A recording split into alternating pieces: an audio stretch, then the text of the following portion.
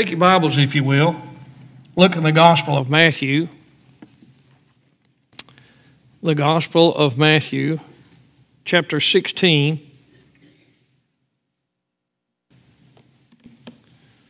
We'll pick up our reading with verse 13. When Jesus came into the coast of Caesarea Philippi, he asked his disciples, saying, "Whom do men say that I, the Son of Man, am?" And they said, "Some say that thou art John the Baptist, some Elias, and others Jeremiah or one of the prophets." He saith unto them, "But whom say ye that I am?" Simon Peter answered and said, "Thou art the Christ, the Son of the living God." And Jesus answered and said unto him, "Blessed art thou, Simon Bar-Jonah, for flesh and blood hath not revealed it unto thee, but my Father which is in heaven. And I say unto thee that thou art Peter, and upon this rock I will build my church, and the gates of hell shall not prevail against it." Now the church isn't built on Peter. We don't talk about the church of Peter, our Savior. Peter, the word for Peter is a small rock. You're a small rock, Peter, but the big rock, the big foundation is that I am very God of very God. Jesus is God in flesh. And so as he was saying, upon this rock, that rock, the confession that Peter made, "Thou art the Christ, the Son of the living God," that is the foundation of the church. If Jesus isn't God, if Jesus isn't the foundation of the church, then we're in a mess. If the church is founded on people, then it's in bad shape because people are fallible. Peter had all kinds of problems. He had foot and mouth-itis all the time. Now, he made some of the best statements you'll ever read in all the Word of God. This one right here is tremendous. "Thou art the Christ, the Son of the living God." Over in John, he said, to whom shall we go? Thou hast the words of life. So Peter knew who Jesus was, but he sometimes got the flesh ahead of the spirit. But I want you to ponder with me that question that Jesus asked, "Whom do men say that I, the Son of Man, am?" Keep that in the back of your mind. Let's continue reading. "I will give unto thee the keys of the kingdom of heaven, and whatsoever thou shalt bind on earth shall be bound in heaven, and whatsoever thou shalt loose on earth shall be loosed in heaven." Now, was he giving Peter some kind of special authority to bind and loose people? The answer to that is no. Here's the idea.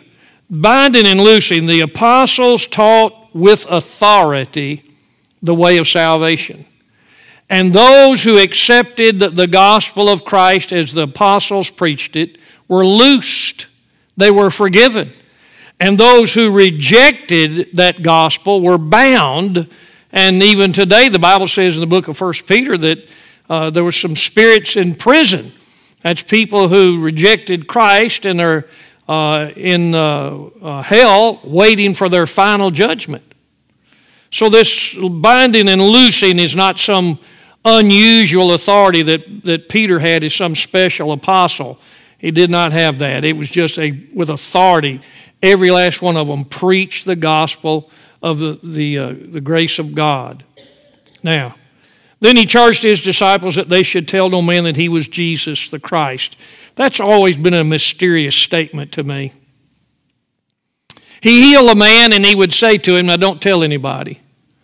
Just go to the priest and do what you're supposed to do and then go home to your family."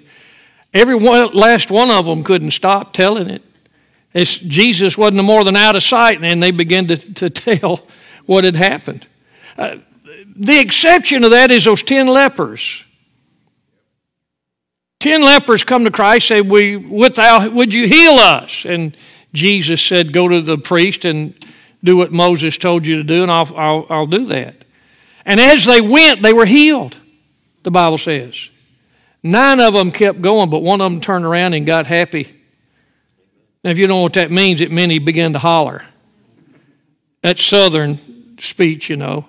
But he began to wave his hands and praise God. He got excited and honored the Lord that way. And Jesus said, "Weren't there 10? Where are the other 9? Listen, just a side note for you. don't be somebody that doesn't give God praise. And when you give Him praise, once in a while it's going to have to be audible. Silent prayer is in the minority in the Bible. And I don't know that there's any silent praise anywhere in Scripture. And we live in a day when we don't want to be too open about things. We're almost becoming like the British. We don't want people to know that we got religion. Listen, if you got enough to get you to heaven, you're not going to fit in down here anyway, so just go ahead and enjoy yourself. And so that one turned around and praised Him. Let's take a look at these things. Verse 18 is the rock of His divinity. Verse 19, the keys opening the door of salvation.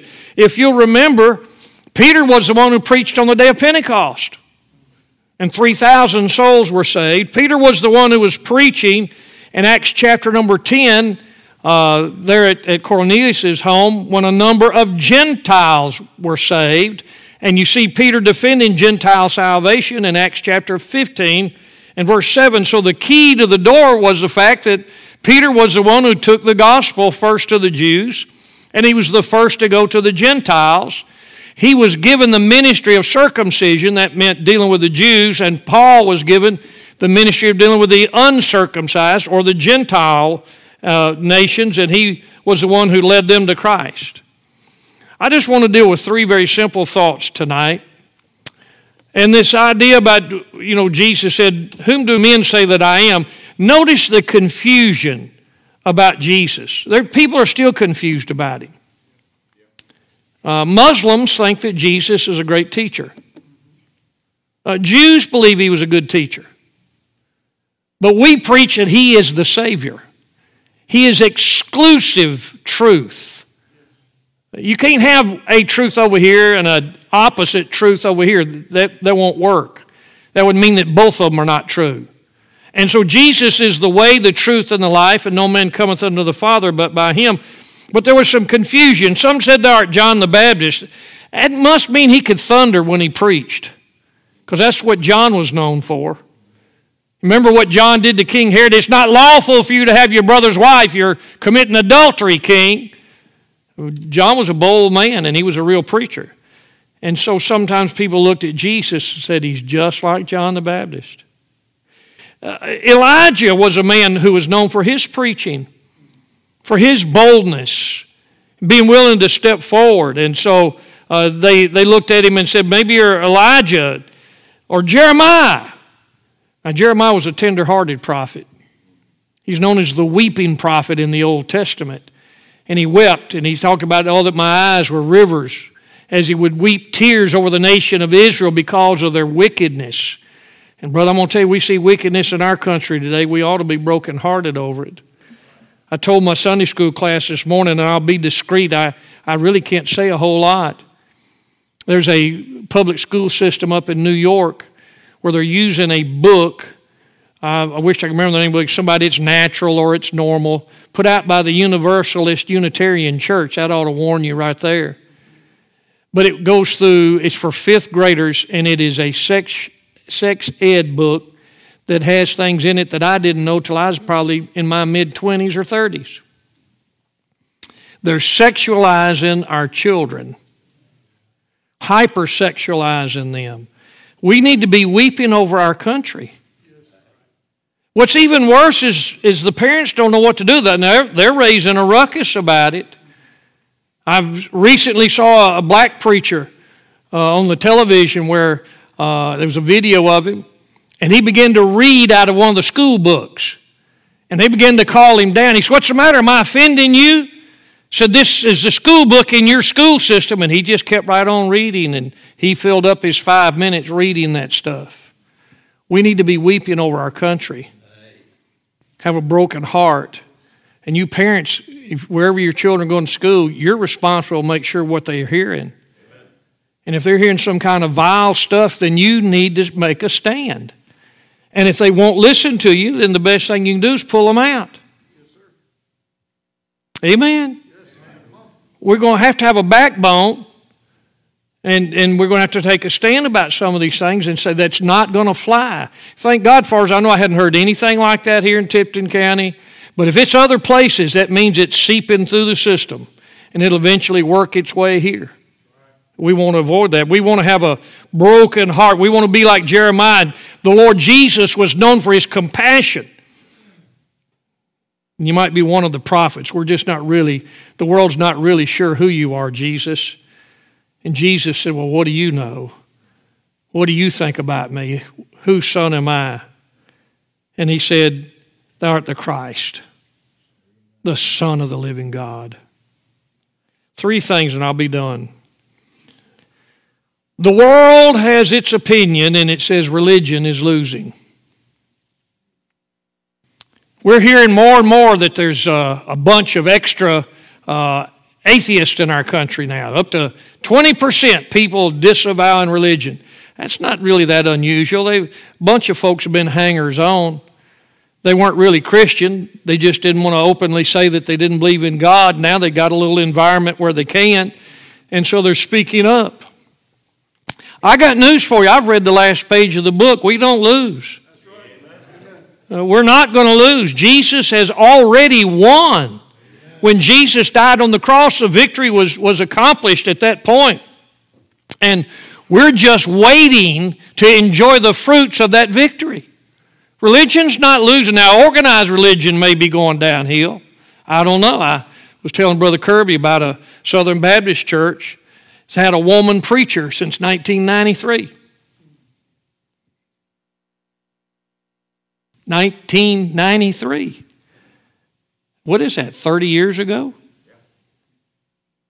What's happening in our country? Apostasy. Organized religion going its own way. Well, we don't have to fear those things. I'm not a believer in religion. I'm a believer in Christ. It's not some structure of worship that tunes me up. It's who I'm worshiping. And we can worship Him in many different ways. Because of adverse circumstances, we cannot adopt the world's view. It may look tough. It may look hard. Things may grind down some. And you just stop and think about different countries around the world where Christians have a hard time. They have a hard time in Russia. You don't hear much about it, but Russian Jews really have a hard time. But Putin is not pro-Christianity, regardless of what you may read in the newspaper somewhere. In northern Africa, our brothers and sisters in Christ are being burned and set on fire by the hundreds in churches over there. Some of us are being kidnapped and sold as slaves in different parts of Africa. Muslims, they still believe in slavery in different parts of the world. The world's opinion, religion's losing. And here I am saying, God can. God can. Not only can God, God will. We're not losing. The winning truth is this: Jesus is God, King of kings and Lord of lords. Oh, but they elected so-and-so. They stole the White House. They stole this election. They did that. Listen, we may not like politics. We may not be happy with the way things go, but it doesn't move King Jesus off the throne no matter who's in office. He is working His will. He's accomplishing His plan. King of kings and Lord of lords. Look over in Revelation chapter 1 with me. With confidence we can call upon our Savior. The Bible tells us plainly in the book of 1 John we're supposed to ask in His name. Let me read a little bit to you in Revelation chapter 1, verse number 4. John, to the 7 churches which are in Asia, grace be unto you and peace from Him which is and which was, which is to come, and from the 7 spirits which are before His throne, and from Jesus Christ, who's the faithful witness, the first begotten of the dead, and the prince of the kings of the earth. Amen. Unto Him that loved us and washed us from our sins in His own blood, and hath made us kings and priests unto God and His Father. To Him be glory and dominion forever and ever. You know, you don't very often read of the terminology, the kingdom of Jesus Christ, but you find it there in the book of Revelation, chapter number 1. The winning truth is that I'm God. That's what Jesus said. There wasn't any confusion about that. The Jewish leaders knew exactly who He was professing to be. They tried to kill Him several times because they said to Him, "You've made yourself equal with God." You've called him your Father, saying you're of the same essence as he is. It's the truth. It still wins the lost.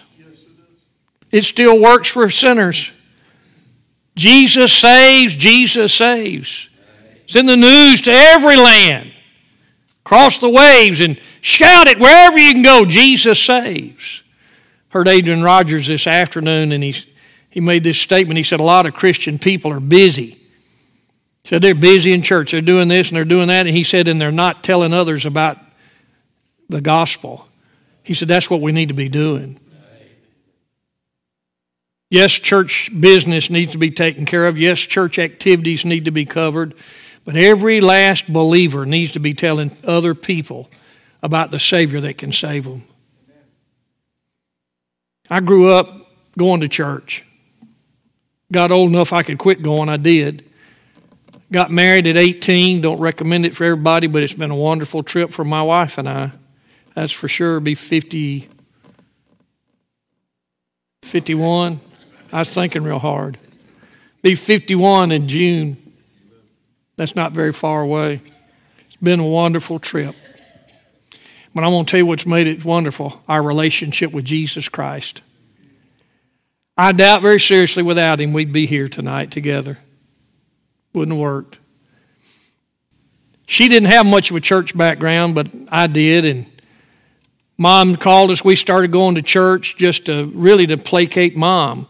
I tell her, Mom, it's my day off. I want to sleep. Leave me alone. I finally just started going to church out of self-defense so she'd quit calling. And we're worried today about we're going to drive people away. Well, Mama drove me to church. Ragged on me so much I went in self-defense. And when I got there, you know what? God was waiting on me. I got under conviction. It took a little while. But man, I got saved. I got a good dose. I never had to go back for a recap. Have I had problems in my Christian life? I sure have. Have I ever sinned since I got saved? Please don't ask such a silly question. Oh, my soul, I'm not what I used to be. And your testimony would be that tonight too. You're not who you used to be. God found you, changed you. And the truth is, he's King of kings and Lord of lords. Only God could change us. Translated us from the kingdom of darkness into the kingdom of God's own dear Son, Colossians tells us. Only Jesus could do that. Men can't save you. Priests can't forgive you. Nobody can but Jesus. Only Jesus. Third thing. The winning view. We had the world's opinion, religion's losing. The winning truth, Christ is God, King of kings and Lord of lords. Then the winning view is the gates of hell shall not prevail. That means we're on offense. If you're in the fort, you're defending the gate. Remember the Alamo? They were inside, and the Mexican army was on the outside, and they broke the gates down. Well, I got news for you. The gates of hell shall not prevail against us. That means we can win people. It looks like they're about to go to hell. It looks like maybe they're about to drop off in that place, but we can reach them with the gospel of Christ through a personal witness or a tract or something else, and they can get converted. Amen. Read over there with me in verse 18. And I say unto thee that thou art Peter, and upon this rock, that profession, I will build my church, and the gates of hell shall not prevail against it. We're on the winning side.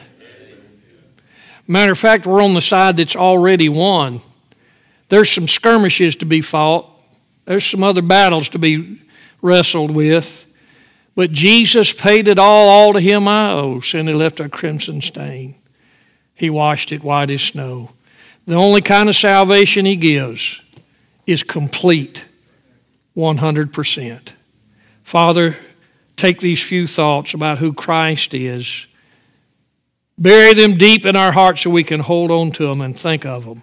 In Jesus' name we pray. Amen.